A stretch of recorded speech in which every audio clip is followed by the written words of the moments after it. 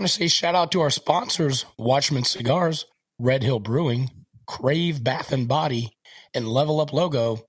Without you guys, this episode would not be possible. Hey, hello, everybody. Welcome to a brand new episode of the Southern Fried Philosophy Podcast, where it's our take on life, liberty, and the pursuit of gravy, while you, the listener, are invited to come up on the front porch, grab a beverage, and set a spell. We've got a great show lined up for you, as always. But before we begin, let me introduce you to our starting lineup. Checking his black level tank and where in the tornado alley warning signs is Magic Man. What up, Magic Man? Boy, you had a hard time with that, didn't you? Boy, it's been a while. Yeah, nah, black tanks are good, and we're outside of Tornado Alley, so we're good. We're in good shape. Perfect. Hey, everybody. And we got Aaron. Hello. And producer Brian. Hey. And, of course, I'll be your illustrious host, Biggin. And how about you? We've got a great show lined up, as I said before. This week, we continue our series in the pursuit of racial understanding. We have Tim Emery. He's a criminal defense attorney, defender of social justice in the justice system, and he's a volunteer Little League coach. So, I mean, how can you not like the guy? He volunteers as a Little League coach. So we're excited to have him coming on. He's got a great story, how he has seen race just overwhelm the justice system and how disproportionate it is. So he's going to talk to us about that tonight. Aaron, where can our people find us on the socials? You can find us on Instagram, Twitter. We are on Facebook and YouTube. We are Southern Fried Philosophy. You can find our website at sfpradio.com, and all of our socials are on there. And again, you can leave us a voicemail. Mm-hmm. I'll tell you what, that voice just makes me happy. It just sounds so good. You've got a voice for radio, no doubt. Hey, last week we had Dr. Lucretia Berry, and if you're interested in it, her husband is doing an event on Tuesday nights from 7 to 8:30 Central, so that's 8 to 9:30 Eastern, starting the 17th of May, and just going through the book, What Lies Between Us. It'll be on YouTube. If you'd like to join, that information will be on our show notes. So they passed that information along to us after the show last week, and it'll be great stuff. So if you want to sign up, go to the link on our show notes, and you can sign up there. We want to say shout out to our listeners from Nebraska. Magic Man, tell us some stories and some interesting facts about Nebraska. All right. First of all, it is the birthplace of Kool-Aid. Wait, what? It is the birthplace of Kool-Aid. In 1927, the ever-popular juice drink Kool-Aid was invented by Edwin Perkins in Hastings, Nebraska.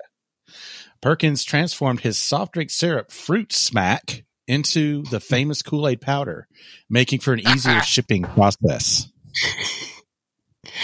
Producer Brian, you and okay there, buddy? Something tickled Brian. Producer Brian. Sorry, this is a side note. So Fruit Smack made me think, did you see the tweet from Elon Musk saying he was going to buy Coke and put cocaine back in it?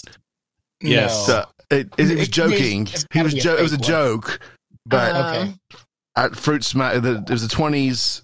Anyway, I digress. Carry on. So you were thinking it was fruit with cocaine in it. It was Fruit Smack. I'm supposed to say like a sugary. Nice. By the way, that's genius. I'm going to patent that. Nobody take it. I am doing that one. All right. Factoid number 2. It's the home of Carhenge. Carhenge is a replica of the historic English Stonehenge. It is located just north of Alliance, Nebraska, and is made up of 38 old automobiles that have been arranged in the same proportions and shape as the original Stonehenge. Huh. So, does it align with the sun on the solstice? I don't know, but Laura, we got to go check out Carhenge. I thought Stonehenge only had like 5 stones on it, though. It's 38. What, Stonehenge? No, it's more than that. No, Stonehenge actually, I've been to Stonehenge. I went on a trip to England when I was a senior in high school, and it's awesome. It's huge, way more than 5 stones, way more. Wow. All right. Yeah. How about that? It's cool. At least 6. Yeah. Yeah, at least. Yeah. Right. It is Warren Buffett's home. Omaha, Nebraska is home to the most famous billionaire in the world, Warren Buffett. Buffett is also known as Wizard of Omaha or Oracle of Omaha, and still lives humbly in the city of his lifelong home. I got confused with Warren Buffett with Jimmy Buffett. I'll be honest with you. Yeah, it's I don't think Warren Buffett would take you to Margaritaville. So it's like that was a jump there, Jimmy Buffett. Maybe. That's all he's buying, right? You never know. Yeah. Well, how about a silly or funny law here? In the late 1800s, a law created in Lehi, Nebraska, forbid merchants from selling donut holes. One lawmaker claimed donut holes were a waste and believed that by selling the middle of the donut, bakers were trying to make an undue profit. Thankfully, the law was repealed in the late 1990s. But these tasty round treats are still hard to come by in the town of Lehi. Did you say the 1900s or the you said in the late 1800s? Yeah, late 1800s is when they came out with the law, and it was on the books until the 1990s. The 90s. So about 100 years. Yeah. Man, you talk about justice going slow to change the law on that one. Well, I mean, look what we're talking about, but hey, you know. But let's also, like, what politician said, okay, here's my platform. We're going to legalize donut holes. Actually, that's also genius. I'd vote for that guy. Passed out fruit smack around. I think I'd vote for him. Yeah. Get your donut holes with your fruit smack. Can't be deprived of donut holes. So you saying the police roll into the donut shop and they see the holes next to the regular donuts? Are they like rolling? Like, are they taking them in? What's the situation there? Is it a fine? I need more information. There's like a back room. With like I bet you the enforcement. Holes. I bet you the enforcement was pretty well done considering donut shop. Well. Okay. I see what you did there. Okay. Finally, the name Nebraska originated with the Oto Indians. The word Nebraska means flat water and refers to the Platte River that flows throughout the state. Well, how about it? And there are your 5 interesting facts of Nebraska. You know, if nothing else, this show is educational. So our guest is actually from Nebraska. So shout out to Tim coming on the show. All right, guys, I'm going to ask you, like I ask you every week, how you be doing? Brought to you by Crave Bath & Body. If you need some Crave Bath & Body supplies, Magic Man will hook you up and give you a free packet of Buc-ee's Beaver Nuggets. This week only. Hey, maybe we'll have to do that. Man, that means we'll have to go buy a Buc-ee somewhere. And get some. Just get some like frozen chicken tenders or something. No one's gonna know the difference by the time it comes in the mail. That's gross. Yeah, Magic Man, how you been doing? Oh, be doing good. Glad it's of course, but everybody doesn't know this already. We record this on Thursday, so we're getting to the end of the week. Good to have the weekend coming up. Nothing really too exciting going on. We're in the Brunswick, Georgia area this last week and this week.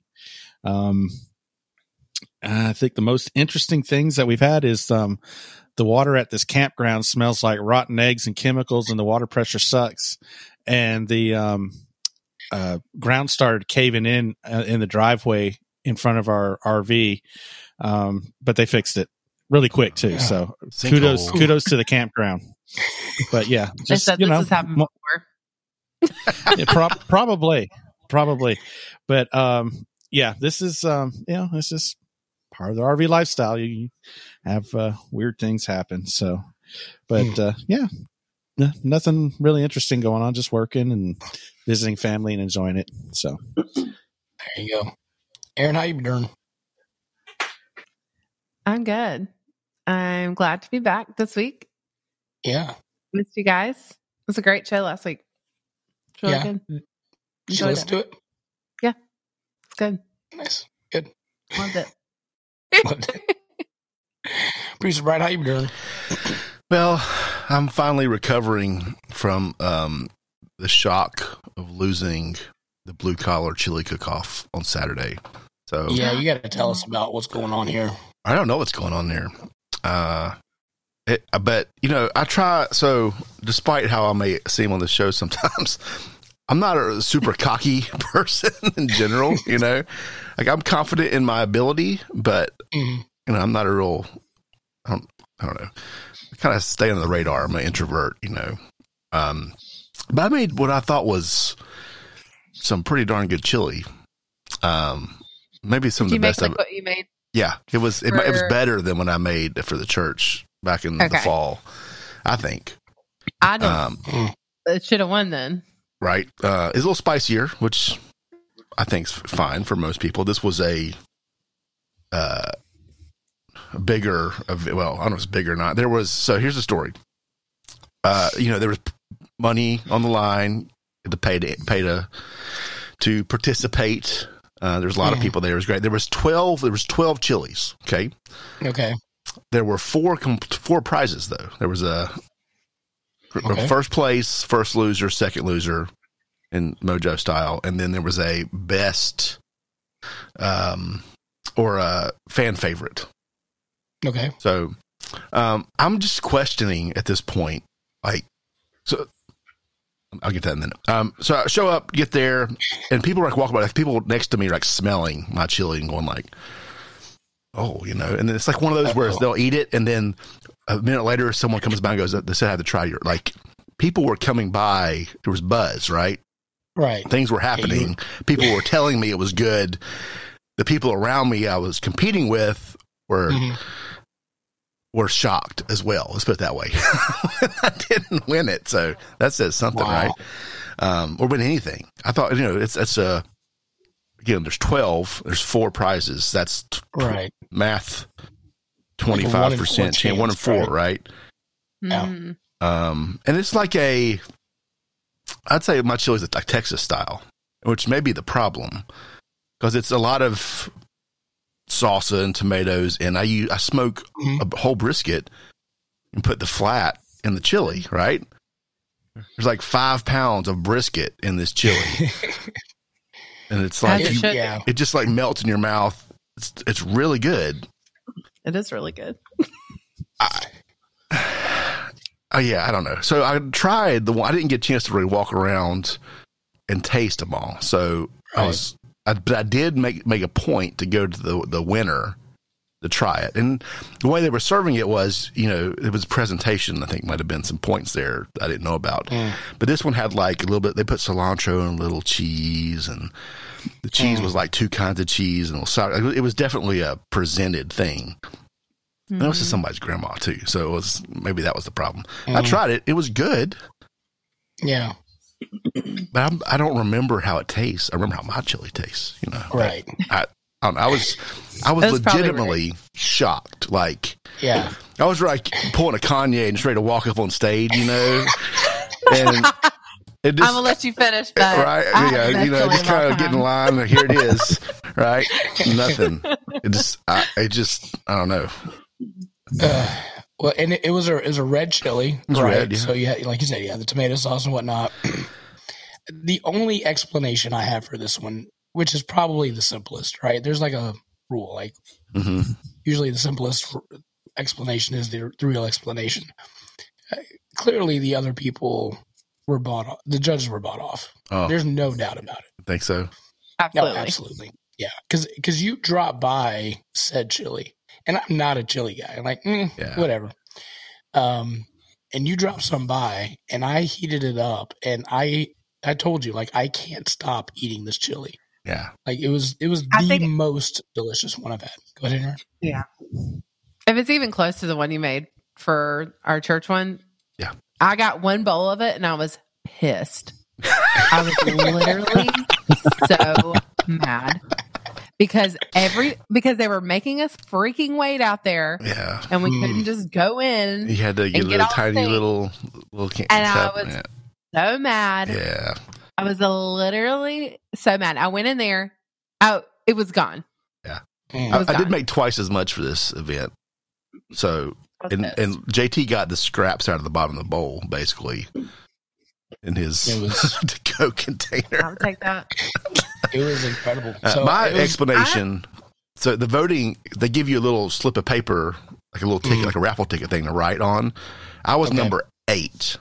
I didn't see what the numbers, but I'm assuming the winner was number 3, and there was some reading problems happening here. Like the 8s were the pen ran out of ink or something. That could have been it. I'm convinced people just don't understand what good food is. But there's that. And it could have been like a popularity contest as well. You know, that could have been going into it. Well, no one could see it. They rolled up with like an entourage. Blind judge. So they came and picked up your chili and sat it. Like the judges didn't walk around and talk to people. They're in their little secluded little enclave, and someone brings them paid off a couple little cups. So it was a good event. It was for charity. I was upset I was shocked. I wasn't upset, was the wrong word, but I was just completely blown away. I thought I was going to have a couple $100 in my pocket. So as you should. I would have paid you a couple $100 just for that sample. I would have paid that. Well, we can work that out still. Yeah, we can. Brian's Venmo is Brian. Yeah. Oh yeah, I can do that. We'll have that in the show notes for you if you'd like to donate to the cause. Hey, maybe we ought to have Brian make some while I'm in town.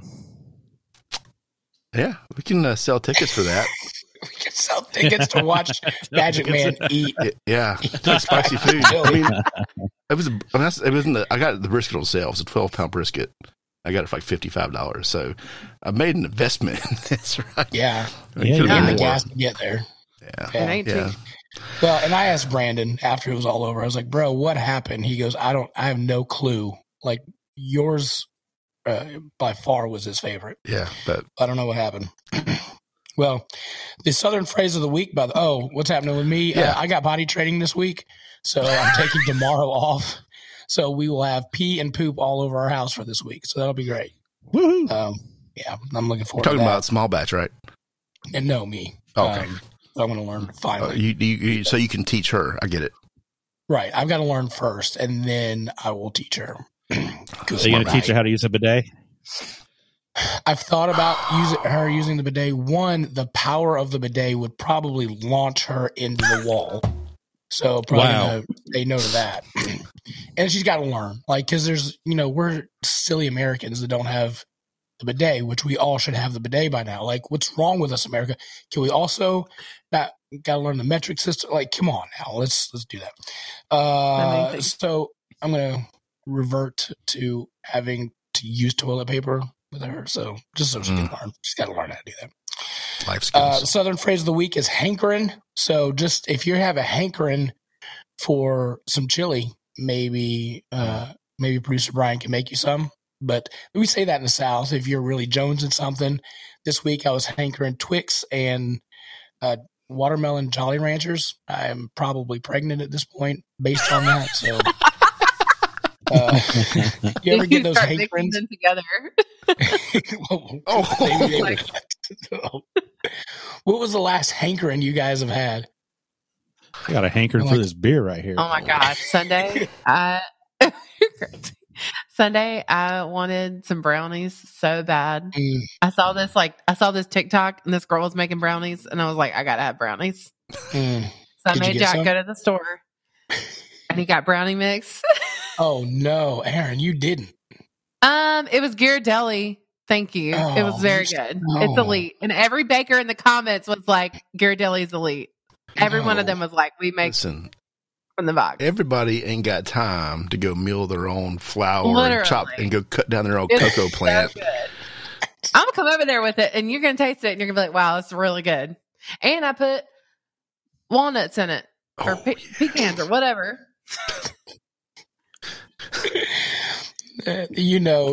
This show just got Southern when she said pecans. I mean, that's it right there. No, you got to do it from scratch. It's so easy. So easy to do from scratch. Box. You're being ridiculous. Eggs, oil, done. Versus It's measuring. So you just dump it. And it's good enough. It's good enough. See, that's the problem. It's good enough. And I'm a very... This isn't pasta, JT. I'm very well versed on good enough. My entire life is based on just good enough. It's not. But once you've had my brownies, you never go back. They're the most amazing brownies ever. So all right, make them. I will bring the heat, and you'll say I will never go box again. Ever. So next time you have a hankering, you need to call Biggin and say, "Hey, make me some brownies." All right. my dad, his birthday present, his Father's Day present, his Christmas present are my brownies. He's just like, just make the brownies, please. After surgery, brownies. Like, that's all he wants. So I'm going to make him brownies, and he's going to turn into Wilford Brimley. So there's that. Diabetes. What was the last hankering you had, Producer Brian?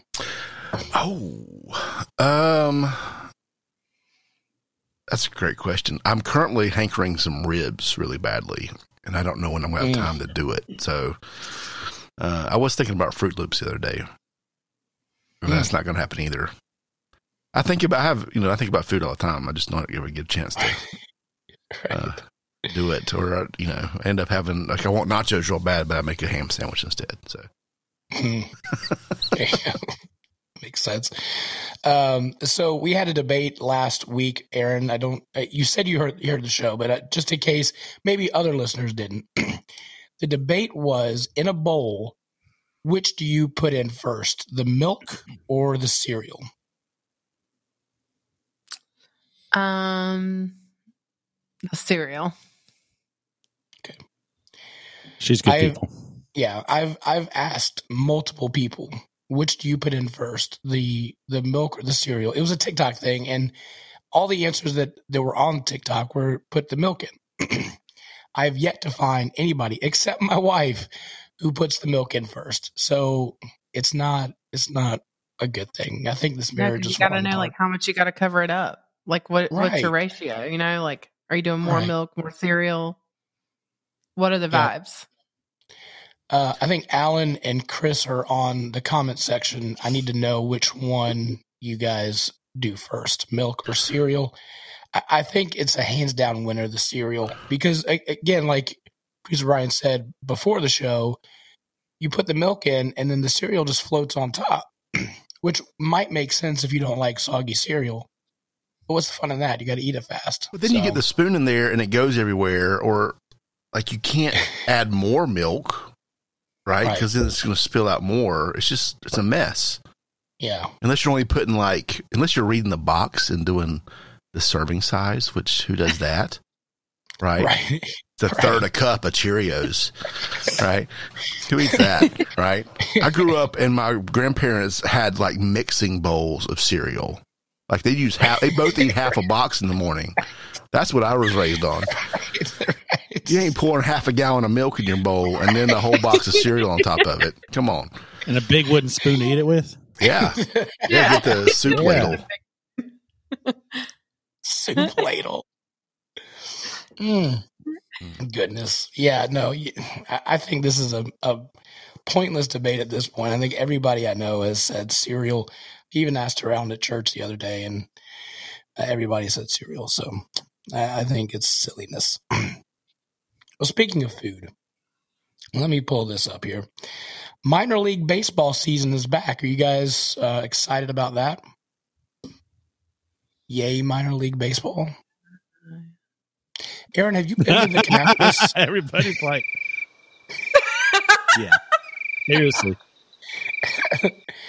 Have you been to the new the Cannonballers in Kannapolis?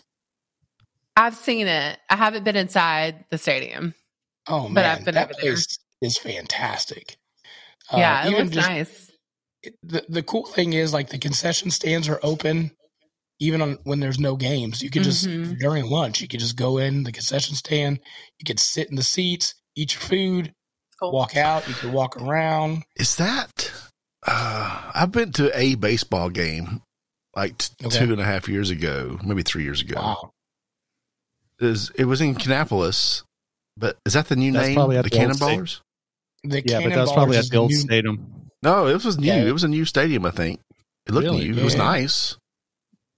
Maybe Yeah, not. well, they built one and then they tore it down. They built another one, I think. Oh, Yeah, there was one that So- was away from downtown Kannapolis, and then they did that one until a couple of years ago, and then they changed the name of the team and moved it to downtown Kannapolis. So it's part of that whole. This was out in the sticks. I feel revamped like downtown. it was off. Oh, It was yeah. right off 85 somewhere. I don't know if it Yeah, was. that's the old stadium. Mhm. Oh, Yep. okay. Yeah. So the this new is one a is whole new- there in The downtown snow cones were Kannapolis. still good. Yeah.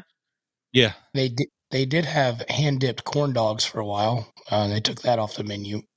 But they've got like a splash pad, this giant place that kids can run around and jump on the swing set and all this kind of stuff. It's Do they fantastic still spot. throw hard objects from helicopters at children? Not that I Oh, know wow. of. Okay. What happened? It's hard. They're throwing candy out of a helicopter or something. Oh, wow. Like Yeah, they really thought that close to the through. ground. Yeah. Super safe. We're Well- like, physics, never heard of it. Never. Hey, at least it wasn't like that WKRP It's the episode where they were velocity dropping of turkeys. it comes down at this angle. As God's my witness, I swear I thought turkeys could fly is the best line in all of TV that has ever been uttered. Oh, WKRP in Cincinnati. If you don't know that, go Google it. It's the greatest thing ever. That's right.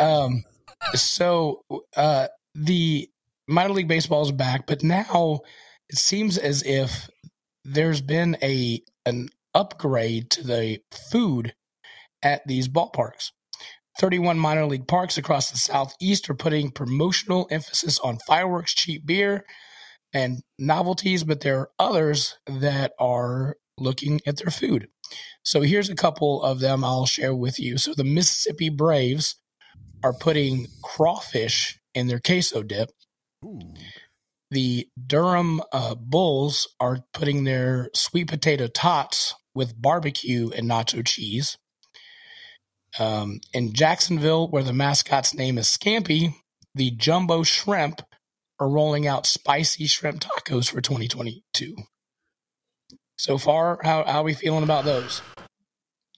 I'm just glad Durham's not sticking with part of their mascot anatomy for the, entrees there. We had the crawfish down in Mississippi, Durham, what's the bowl? I mean, the first thing I think about is like Chitlin? Is it chitlins? oysters or something, but, Oh, yeah. Carry on. So the Columbia, South Carolina Fireflies, their tacos are filled with pork belly and Korean barbecue sauce. The newly introduced items include sushi at Kannapolis Cannonballers and tacos from Charlotte's Lopita's Carniceria, and tortilla are available at the Knights games. I butchered that like a champ.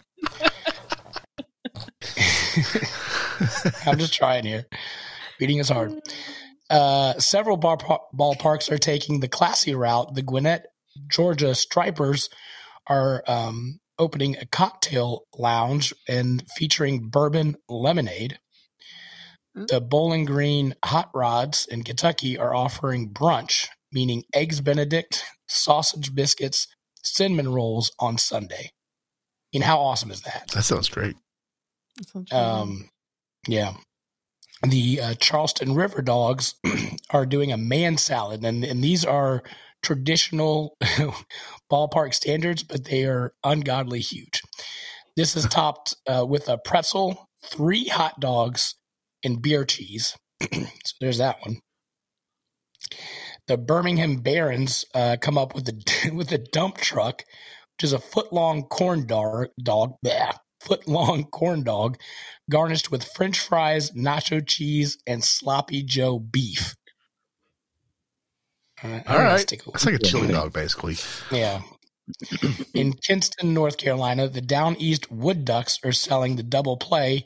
It's a foot-long hot dog with 2 layers of nacho cheese and barbecue from King's Barbecue and jalapeno peppers. All right. Yeah? Yeah.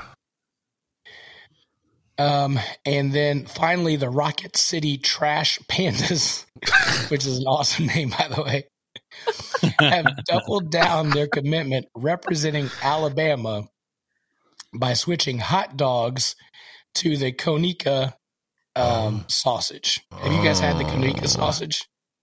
No. I think that's the one you get from the smoke, whatever the meat market over there, right? Pit. Yeah. Yep, absolutely. It's good stuff. Yep, it's awesome. So those are some minor league ballpark foods that are going to be out this year. So that'll be great. Well, this makes me want to go to a minor league baseball game because Right. I typically don't go for the baseball. So. Yeah, I don't like baseball, but I'm going to need you to stall for a minute because yet again the guest can't find the leak. Oh, he's in the room. Oh, is he? He just got here, yeah, or he wasn't here. It's got to be me because I'm doing this wrong. Yeah, I think I know what you're doing wrong. We could talk about it later, but this is the second week people can't find the link. I thought I was doing he's in here. We just got to we'll get him added in a second when you're ready. All right, it's definitely an issue. So it's just Aaron, can you give our listeners a breakdown of the greatest court case besides OJ that's happening? Johnny Depp is having a trial. Tell us what's going on with Johnny Depp because evidently it's making Twitter history and is supposed to be pretty awesome. Yeah, it's kind of crazy. So I'm not an expert. I want to preface that. None of us so are. This is just right. what I've gathered from watching in the internet. Right. Okay. So no one come for me. This is how we do all of our show. So yeah, Johnny Depp and Amber Heard. She is an actress. They were married.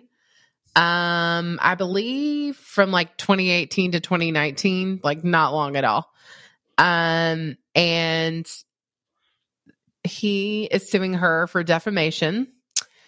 So basically he's trying to prove that she kind of like defamed him enough that like stopped him from getting opportunities to act or to be in certain projects. He got booted from the there was like a series, kind of an extension of Harry Potter, the J.K. Rowling Fantastic Beasts and Fantastic Beasts, yes. And Pirates. He was in those, right? And he got like I guess fired or whatever from those, and then there was like going to be another Pirates of the Caribbean or something, so he's not doing that. Which is like who needs that? Yeah, no one. Right. But yeah, so he is trying to prove that she defamed him because she wrote an op-ed piece about him and their relationship. So after that it was like he lost all these opportunities according to him. And so now they're in court in I believe Virginia because that is where she wrote the piece and published it or published it. So yeah, it's getting kind of crazy. I have a lot of thoughts. I don't know where you want me to start. That's like the breakdown. But what's making it so TikTok? People are going crazy on TikTok about it. I think first of all, the fact that it's like being broadcast is kind of crazy, right? I think. I don't know. It's like. It's a lot. It's a lot of dirty laundry. Is it on the Home Shopping Network? Is that where it's? I think it was on HLN or something. Isn't that Home Shopping? Isn't that where they're showing this? I don't know. I saw it on Hulu. I don't even know. Oh, okay. I think it's is it HLN like Home Living or something like that? Like what? It's not a real channel. Headline News. Probably. Oh, is that Headline News? Oh, I thought it was Home Shopping. News. Oh, why is this Headline News? Well, there's like wars being fought in other countries. All of a sudden, though, people are like hashtagging Save Johnny and all this stuff, and she's. But the thing is like neither one of them are good people. Yeah, they're in both my crazy. opinion, they're both just crazy. both very toxic and not good for each other, and have done horrible things. So it's like, but that's not what they're on trial for. They're on trial so that he can prove she defamed him, which does not mean, is he good or bad? Right. Or is she? But that's where people are taking it. So, people just choosing sides, basically his side. Right. But it's a little messier than that, I feel like. So it's a little more nuanced than that. But yeah. Well, maybe we bring in somebody that actually knows what they're talking about. We need to get a real lawyer on this show. If we had that's what we need, is a real lawyer. Man. Not her lawyer, because he's horrible. Oh. He literally told himself objection. He objected to his own question. Objected himself. He said, wow. Objection. And then he was like, wait, never mind. It was his own question. So definitely not that one. I did see that. And then not good. He said, where did she get her lawyers from? Wish? Which is great. Oh, goodness. Went on Shein. Yeah. Brought to you by the Home Shopping Network. Yeah. All right. So let's go ahead and bring in our feature presentation. I can talk. Right. And now, our feature presentation. All right. So this week we have Mr. Tim Emery again. He is a criminal defense attorney. He is a defender of social justice. He understands the justice system in and out. And as I said before, he's a volunteer Little League baseball coach. So everything's pointing right for Tim. Nothing could be better for him. Tim, thank you for joining. We really appreciate you joining us on the show. Yeah, thank you so much for having me. Just to be clear, I'm a former Little League baseball coach. I have hung up my cleats, but I'm still a big baseball, softball fan, and I love youth athletics, but I no longer coach. Gotcha. Well, hey, we still love it, and as long as you support the kids, that's all we need, right? That's right. You're also running for Mecklenburg County District Attorney. Listen, the only thing I know about a DA is what I've seen in Batman and Law and Order. So I know that seems like it's a pretty big job, though. So good luck to you on that. Yeah. Thank you.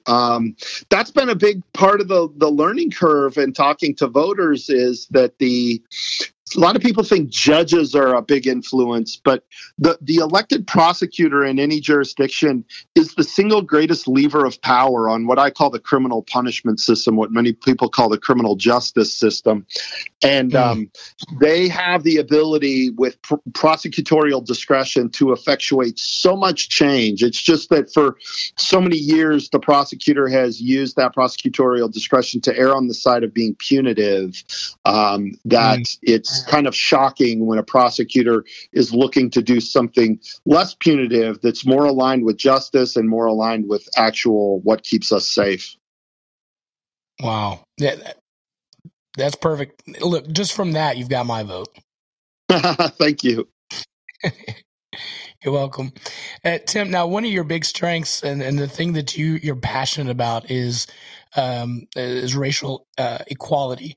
And the first time that I heard you speak and saw you speak was in a Race Together program, and you went through the process in a scenario of like over policing and what is that? And you went through a scenario of a young man that got pulled over, and the whole process that he had to go through and how it's unfair. I don't know if you have time, one, if you remember it, or two, if you have time to go through that. But for me, that was really eye-opening to hear your statistics and about over-policing and why that's a bad thing and why it's different if a white person gets pulled over versus an African-American gets pulled over. Yeah, I could try and run through it and intersperse some data with it as well. Perfect. I'm running for Mecklenburg County DA, so essentially Charlotte and a few other towns, but we focus a lot on Charlotte, right? Because it's the biggest city by far in the county. And sure. I love to talk to people about disparities as it relates to traffic stops. So the city of Charlotte is 35% Black. In 2019, I use 2019 data because that's our last non-COVID year. I think 2020, 2021 data is deeply problematic because of a lot of COVID variables. So looking at 2019, Charlotte-Mecklenburg Police Department, CMPD, 57% of the people they pulled over in traffic stops were Black motorists. Again, in a city that's 35% Black. Then you look at the next, I show this as a slide when I give a presentation to a community group.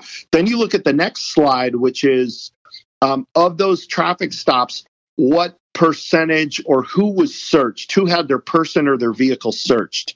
And then it jumps to 81% of the people searched were Black motorists. And then the final slide is use of force.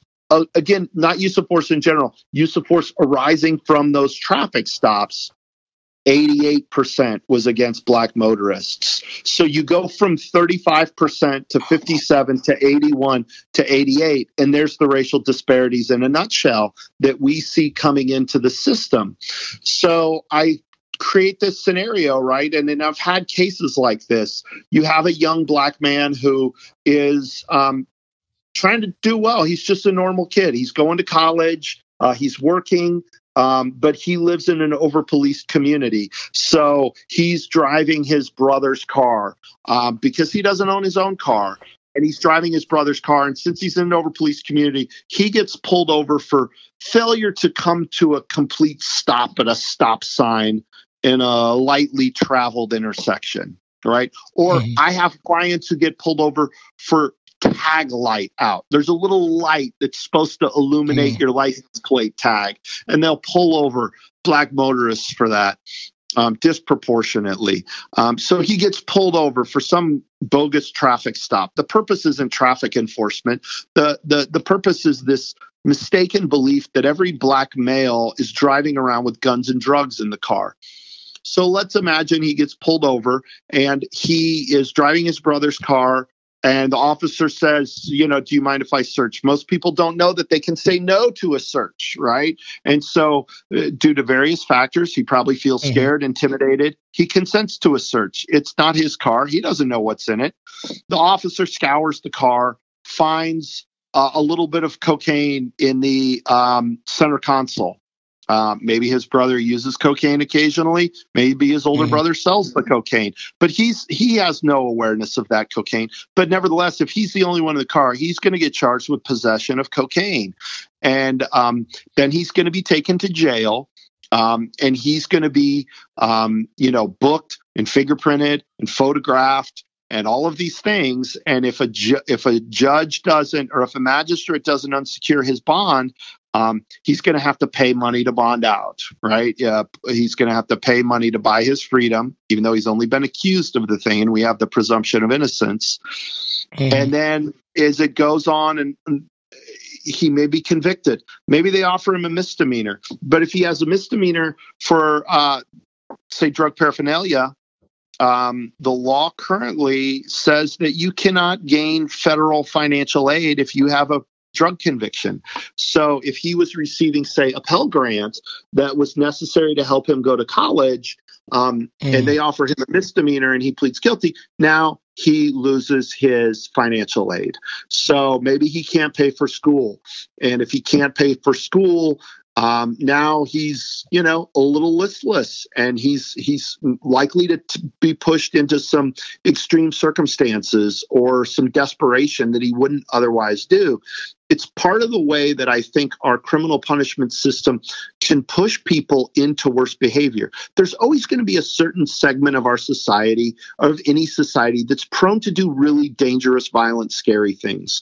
And me nor anyone else is saying those people deserve a pass, let them out of jail, give them a cookie and say good luck, right? I'm not saying that. Right.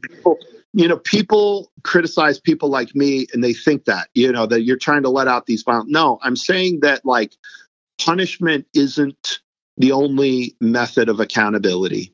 I don't even think it's a very good method of accountability. And prison doesn't work. Prison doesn't rehabilitate people. My clients often come out worse out of prison than they go in. And recognizing that young person now, life is on a totally different trajectory simply because he is being profiled and likely to be stopped for some minor traffic offense. Data shows that white and black people use and abuse illegal drugs at the same rate.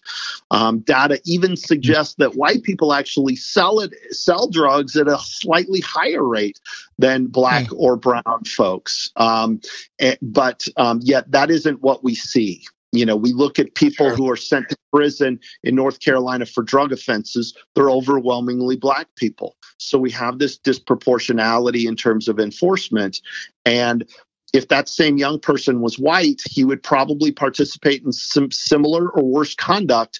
But by virtue of his whiteness and by virtue of the fact of where he lives, never really comes into contact with police. I live the last few years of my life, I've lived in neighborhoods where, police are definitely an occupying force. But the last few years of my life, I've lived in places where a lot of the people look like me, and police only come to the neighborhood if they're invited.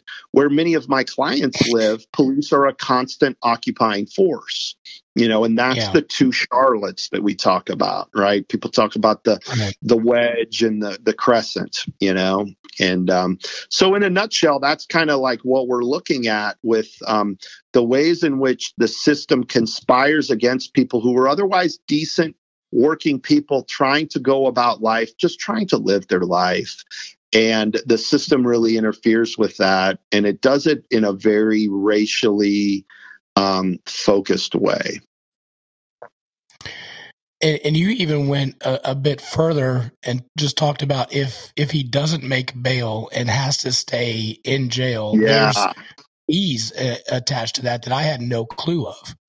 Yeah, so some of the worst days. I've been an attorney for over 20 years, and I've been representing people accused of crime for 20 years. And some of the worst days of my career, my life really, are when I have someone that I believe is innocent, that I know is innocent of the crime accused, but I can't get them out of jail because the judge won't reduce their bond or unsecure their bond, and they're too poor to pay their bond. And they plead guilty to crimes that they did not commit just so they can get out. And I think that's just totally, it's so sad. I had a young lady who was accused of a robbery, and she was not party to the robbery at all. She was completely innocent, but I tried to convince the prosecutor of that, what was painfully obvious. I tried to get her out. The judge reduced her bond a little bit. Her family still couldn't make it.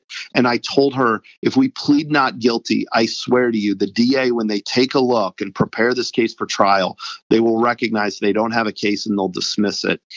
But that may be 8 months from now. And she had a plea offer that allowed her to plead guilty to a felony and get placed on probation.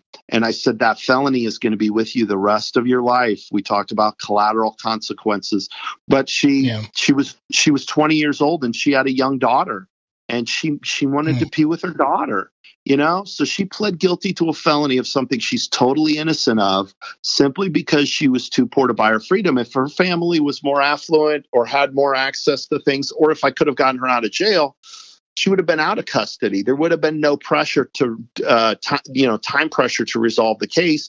We would have pled not guilty. The DA would have eventually dismissed it, and then I would have been able to prepare, process an expunction for her, so that the fact that she was ever charged with the crime would be removed altogether. But that wasn't the circumstance for her, and that's one of the things I talk about in the campaign is.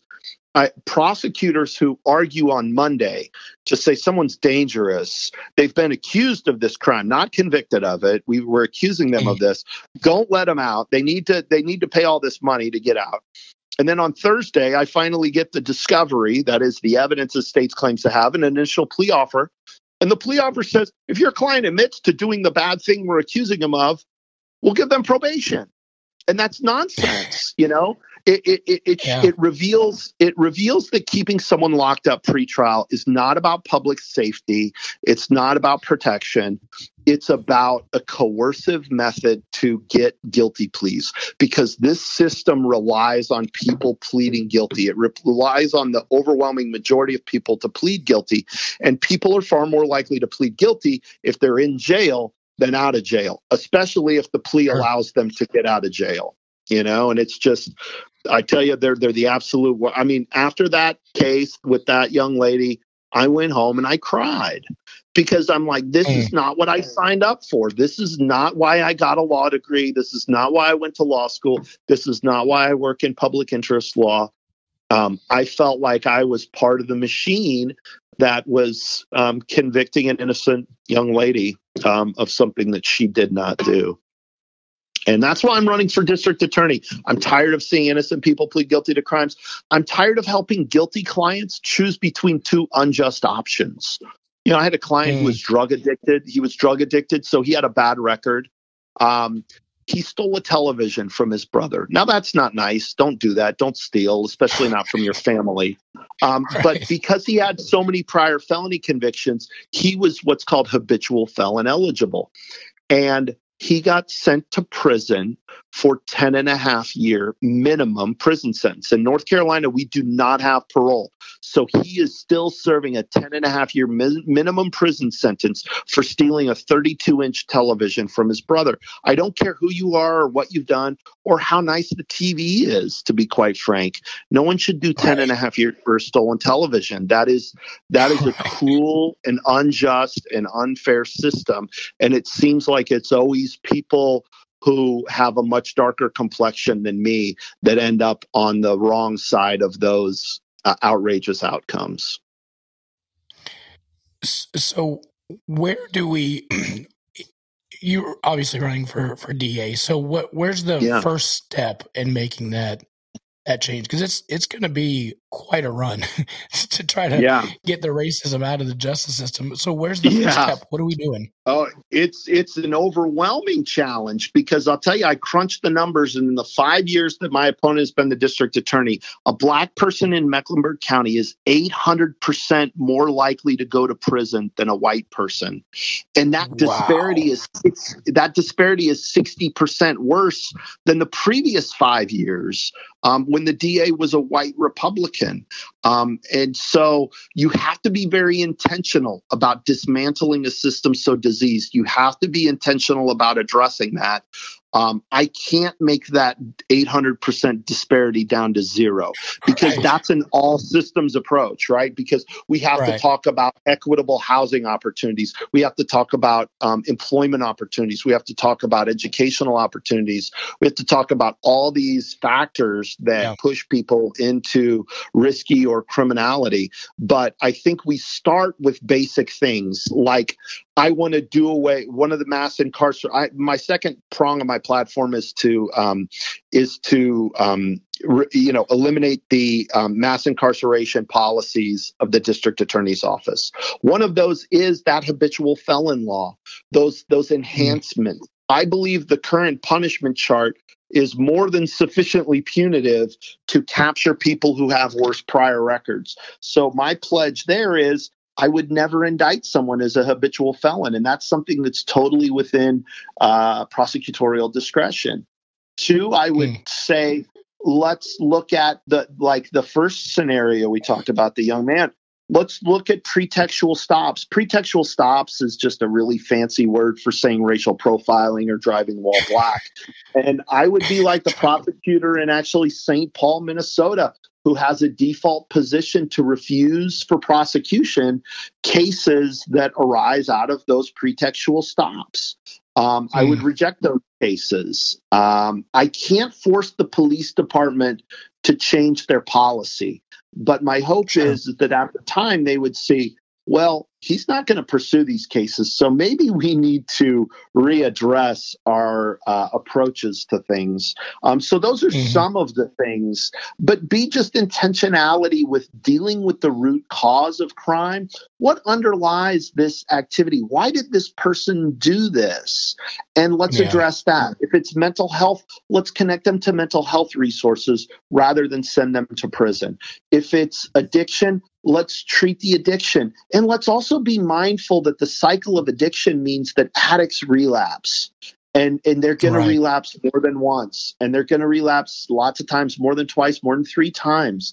And we have to be sensitive to that. Let's address trauma. Let's address the systemic generational trauma that many young people who grow up in over-policed, over-violenced communities experience. Because that's a big part of the puzzle too. And that's where my restorative justice piece comes in. I'm a big supporter of restorative justice practices because those are actually ways that someone can be accountable to a person they've harmed and can have specific action steps to address that harm and to offer restitution. And I don't mean restitution in terms of money necessarily, although that can be part of it, but restitution can take many forms. So that they can sort of be brought back into that community. And I think that will reduce the likelihood that the person will do harm again. That's what I believe our system is the least good at. We don't think about what can we do to reduce the likelihood that this person will do this bad thing again. Yeah. Our answer for so many years has been prison. But the data shows that prison doesn't accomplish that. Probation, as it's currently situated, doesn't accomplish that. Probation is sort of like this sadistic game of Simon Says, where you take people who don't have a whole lot of resources and you say, here's rules A through, W that you have to follow. Oh, you didn't follow rule P and Q, so now you've got a probation violation. Now we're going to send you to prison. That's still a failure. I want my prosecutors to think about prison representing a failure. Failure on the part of the person, failure on the part of the system, failure on the part of everything. Now, that's not to say we don't send people who present a real serious danger to the community to prison. But I'll tell you, less than 12% of the people that Mecklenburg County sends to prison are for homicides or sexual offenses. I'm not talking about that 12%. Yeah. That's the thing. People think that it's all murderers and rapists in prison. Right. That's a drop in the bucket. I'm talking about the 88% that we send to prison for something other than a homicide or a sexual assault. Now, some of those do include some violent things like robberies, and maybe some of those people still do need to be incarcerated, maybe not for as long as what we're doing. But I also know that we send nearly twice as many people to prison out of Mecklenburg County for property crimes as we do murder and rape combined. And I really don't think prison is the answer for most property crimes. Property crimes, in my experience, are committed by 2 groups: young people, and I think their restorative justice is a real big pathway, and 2, addicts. They're stealing to support their addiction. Let's treat the addiction. Yeah. So give us an example of a property crime. Oh yeah, property crime. The classic is break and entering. Someone breaks into someone's home and takes some stuff so that they can sell it and get something of value.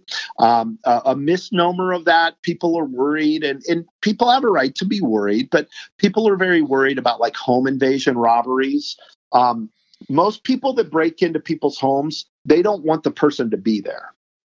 They want to do it in the middle of the day when you're not there. Now, I've been the victim of 2 breaking and enterings, and I know that it's a crummy feeling to walk home and your front door's ajar, or to walk home and a cinder block has been thrown through your bedroom window and glass is all over your master bed, and you don't know what's missing. That is an empty feeling. I'm not saying that there isn't harm, but I'm saying that what is the best way to address that harm, and what is the best way to try and reduce the likelihood that that person ever throws a cinder block through a bedroom window again. Property crime could also include, thefts against stores. It can also include things like obtained property by false pretense. I see a lot of people struggling with homelessness who get taken advantage of by people, and they say, hey, here's this check. If you go and cash this check for $1,200, I'll give you half of it, right? And it's like a bum check, right? And so it's always the homeless person that gets busted, because if things start not going right, the person who put them up to it is standing outside, and they just get the heck out of Dodge. And then the police come, and it's the poor. And I can't tell you how many clients I've had who are down on their luck, and they said, I knew it was too good to be true. I knew there was some probably illegal, but this guy was offering me a chance to have $600, you know? Let's go after the people who are doing that. Let's not go after the whole person who feels like, I got nothing to lose. This is probably going to turn out bad. Let's find the people who are putting the folks up to this. I also have crack addicted clients. I have one in particular, but several drug addicted clients, some with crack, who they steal cases of beer from Quick Trip. Now, they don't steal the beer because they want to drink it. You know what they do with the beer? They take it to a convenience store that knowingly buys stolen alcohol from drug addicted people. Now, that's a violation of ABC law. You know, to buy alcohol, you've got to, as a distributor, you've got to buy it through appropriately licensed, blah, blah, blah. So I had a client, and he told me about this, and I went to the prosecutor and I said, you know what? My client is being used by these people. He'll take whatever detective you want out and show him the convenience stores that knowingly buy stolen alcohol from drug-addicted, homeless gentlemen. And go after them. Crickets back, no response. They, excuse me, they just want to prosecute the easy case. And the easy case is invariably against the person that's least culpable. And the person, you know, locking my drug addicted guy up is not going to cure this problem, because there's plenty of other people who are down on their luck who will be suckered into the lure of, I can go into Quick Trip, grab 2 cases of beer, and then turn it around to the convenience store down the street, and then I can get my drug of choice for the night, and then I worry about tomorrow, you know? Yeah. So, So sad. So sad. Yeah. It's really sad that the way, I mean, I represent people who are taken advantage of by everybody, right? They're taken advantage of by the more sophisticated criminal, and they're also taken advantage of by the system, who fails to recognize that this person isn't the person we need to criminalize. This isn't the person we need to go after. If we really care about public safety and reducing crime, we need to go after the root cause. And in this case, the root cause are the stores that create the market for this. If there were no stores buying this, my guys would not rip off the Quick Trip. Yeah. You know? Yeah. And if we provided, you know, a place for them to go to either A, get off, you know, the drugs or the addiction, what have you, or a safe place where they can get, you know, whatever the food or whatever that they need, they may not need to do that. So, look, we're people of faith, all of us on the show, and I'll be the first one to admit the church is doing a horrible job of loving people, one, and we're doing a horrible job of helping people that need it. And, you know, we have these like little blessing boxes, which are great, you know, whatever. But I've seen more people go to those blessing boxes, put all of it in the back of their, you know, Camry, and then just haul butt out of there, you know, and they just take it and whatnot. And it's not getting to the people that they need it. You know, the thing that I see just in that and applicable to what you're saying is we're just not helping the people that need to be helped. And we're just trying to make ourselves feel good about what we're trying to do at the end of the day, right? Amen. Yeah, that goes into that whole toxic charity stuff and all of that. When Helping Hurts, that book, and I'm a person of faith too, and I pray a lot, and we've been sort of church hopping and church shopping, and you know, I'm really inspired by what I call like the social gospel. Like, I love preachers and sermons that talk about justice. And that talk about what does the stories of Jesus, what can we extrapolate from the stories of Jesus about how we should act in this time and place? What does Jesus call us to do in this moment? You know, it was really popular when I was an adolescent and like a teen in the 90s, right? Everyone had those WWJD, what would Jesus do? bands on. And I think they were thinking of him in a different sense. But I kind of wish that phrase would have a resurgence, and an honest resurgence, because what would Jesus do if he was dropped into North Carolina and saw the disparities between the haves and the have-nots, saw the ways in which we criminalized poor people and criminalized poverty? What would Jesus say about that? And who would he spend time with? And who would he try and nurture? Because I don't think it would be the people who are making the money. I don't think it would be the people that work in the big buildings. I think it would be the people who are struggling to survive. I think that's where Jesus would spend his time, and he would show love, right? Yeah, absolutely. We completely agree with the social justice piece at our church, and we've caused a riff on that as well. People just don't seem to get what you say. What would Jesus do? I think the question is, you don't know what Jesus would do if you don't know what he did. I've seen that bracelet as well. And we don't take the time to actually know the real Jesus. And we just do this lazy Christianity. And in this case, lazy justice, where we just pick the lowest fruit and we just go with that. Amen. Absolutely. Yeah. Tim, I appreciate you coming on. Guys, does anybody have any questions, anything that they wanted to ask? I don't see any in the chat from our folks. Anybody else want to say anything? Gonna go with a no on that. You guys still there? Wake up. Pretty late. Here. Yeah. Yeah, we got our popcorn out over here. Tim, thank you for being on the show. That we do appreciate it. This is good stuff to hear. Yeah. No problem. If anyone, I of course have to plug the website. If anyone wants to connect with the campaign, early voting started today. That's part of the reason I've got held up a little bit today, and it will continue. And primary day is May 17th. But the website is quite simply Tim4DA. My last name is only 4 letters, EMRY, but people love to throw in an extra E or an O. Right. So I just went with just Tim4DA, and it kind of conveys that I'm more of a person of the people anyway. So Tim4DA.com. The website if you want to connect. If you're in Mecklenburg County, want to contribute, want to vote, want to help and volunteer, we appreciate all of the above, certainly. Tim, before I let you go, I'm in Cabarrus County, so how can I vote for you?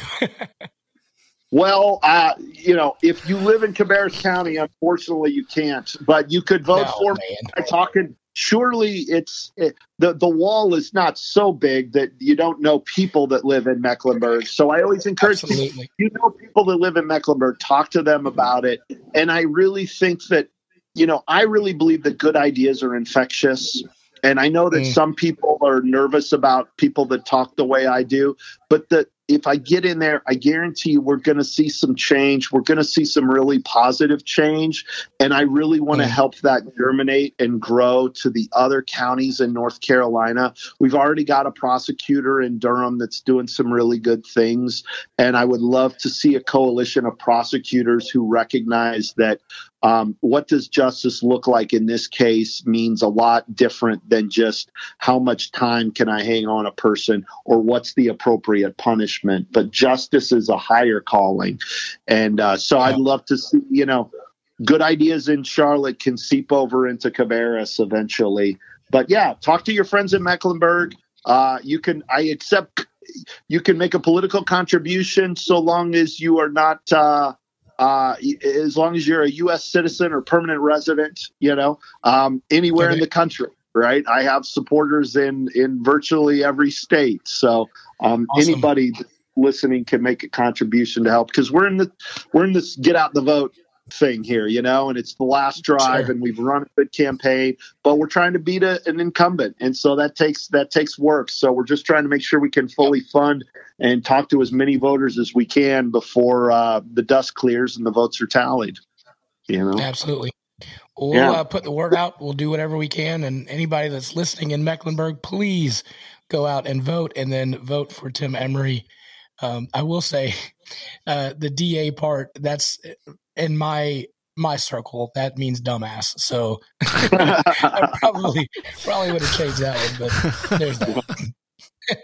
There's also Debtors Anonymous in the 12-step circles, right? Yeah. Fantastic. Tim, but again, yeah, I appreciate y'all so much for having me, and thanks for accommodating this late hour. Sorry to keep you up late, but yeah, I really appreciate your efforts to bring exposure to these really important issues that we don't often talk about. Absolutely. Tim, thanks again for coming on. We love having you on, and we'll promote you as best we can. Thank you so much. Have a good evening. You too. Bye. All right. Bye. Bye. Oh, well, we didn't ask him about Johnny Depp, so there's that regret. Dang it. I forgot. We forgot about old Johnny. I don't know how much you could hear from the green room because he was in there, but it was in and out. So he may have missed. Gotcha. I thought it was going to be a perfect segue, right? Right. Yeah, that's what I was doing. I was trying to get him in there when we were talking law. Dang it. Goodness. Well, next week on the Southern Fried Philosophy podcast, we have another former lawyer. This is our 200th episode, so this one will be labeled 199B. And I am already nervous. Like whenever I close on a house, which has been like twice, or like I've got a job interview or whatever, like you get the bubble gut and you're like, I've got the runs. It's just happening. Yeah. I'm so nervous about this next guest. I'm already getting that. You're going to have to send me all your questions so I can keep the show moving while you geek out over there. Yeah, I'm going to geek out. So next week we have Matt Jones from Kentucky Sports Radio, one of the number one talk shows in America, sports talk shows. He's the reason why I started the podcast.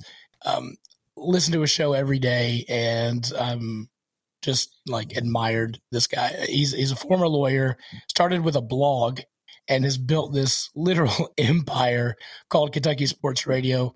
Owns a bar, called KS Bar, has a meeting venue, all this stuff, and dude is just awesome, super knowledgeable. Also wrote a book called Mitch Please, because Senator Mitch McConnell, which is a great title, by the way, and he goes through every county of Kentucky and says a little bit of blurb about the people of that county, and then how Mitch has screwed over that county. So it's quite an exhaustive book, but it's funny and fascinating and everything else. So next week on our 200th episode, Matt Jones from Kentucky Sports Radio. We've had Ryan, his cohort, on the show before. We've had Ryan's wife on the show. That's not me. But now we get the big dog.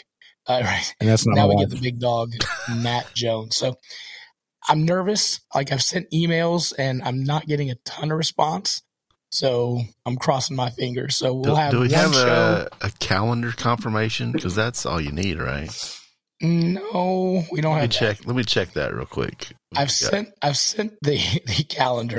Okay. Well, if it makes you feel better, only half the people on the show confirm those anyway. So no, I'm talking about you two, but you know.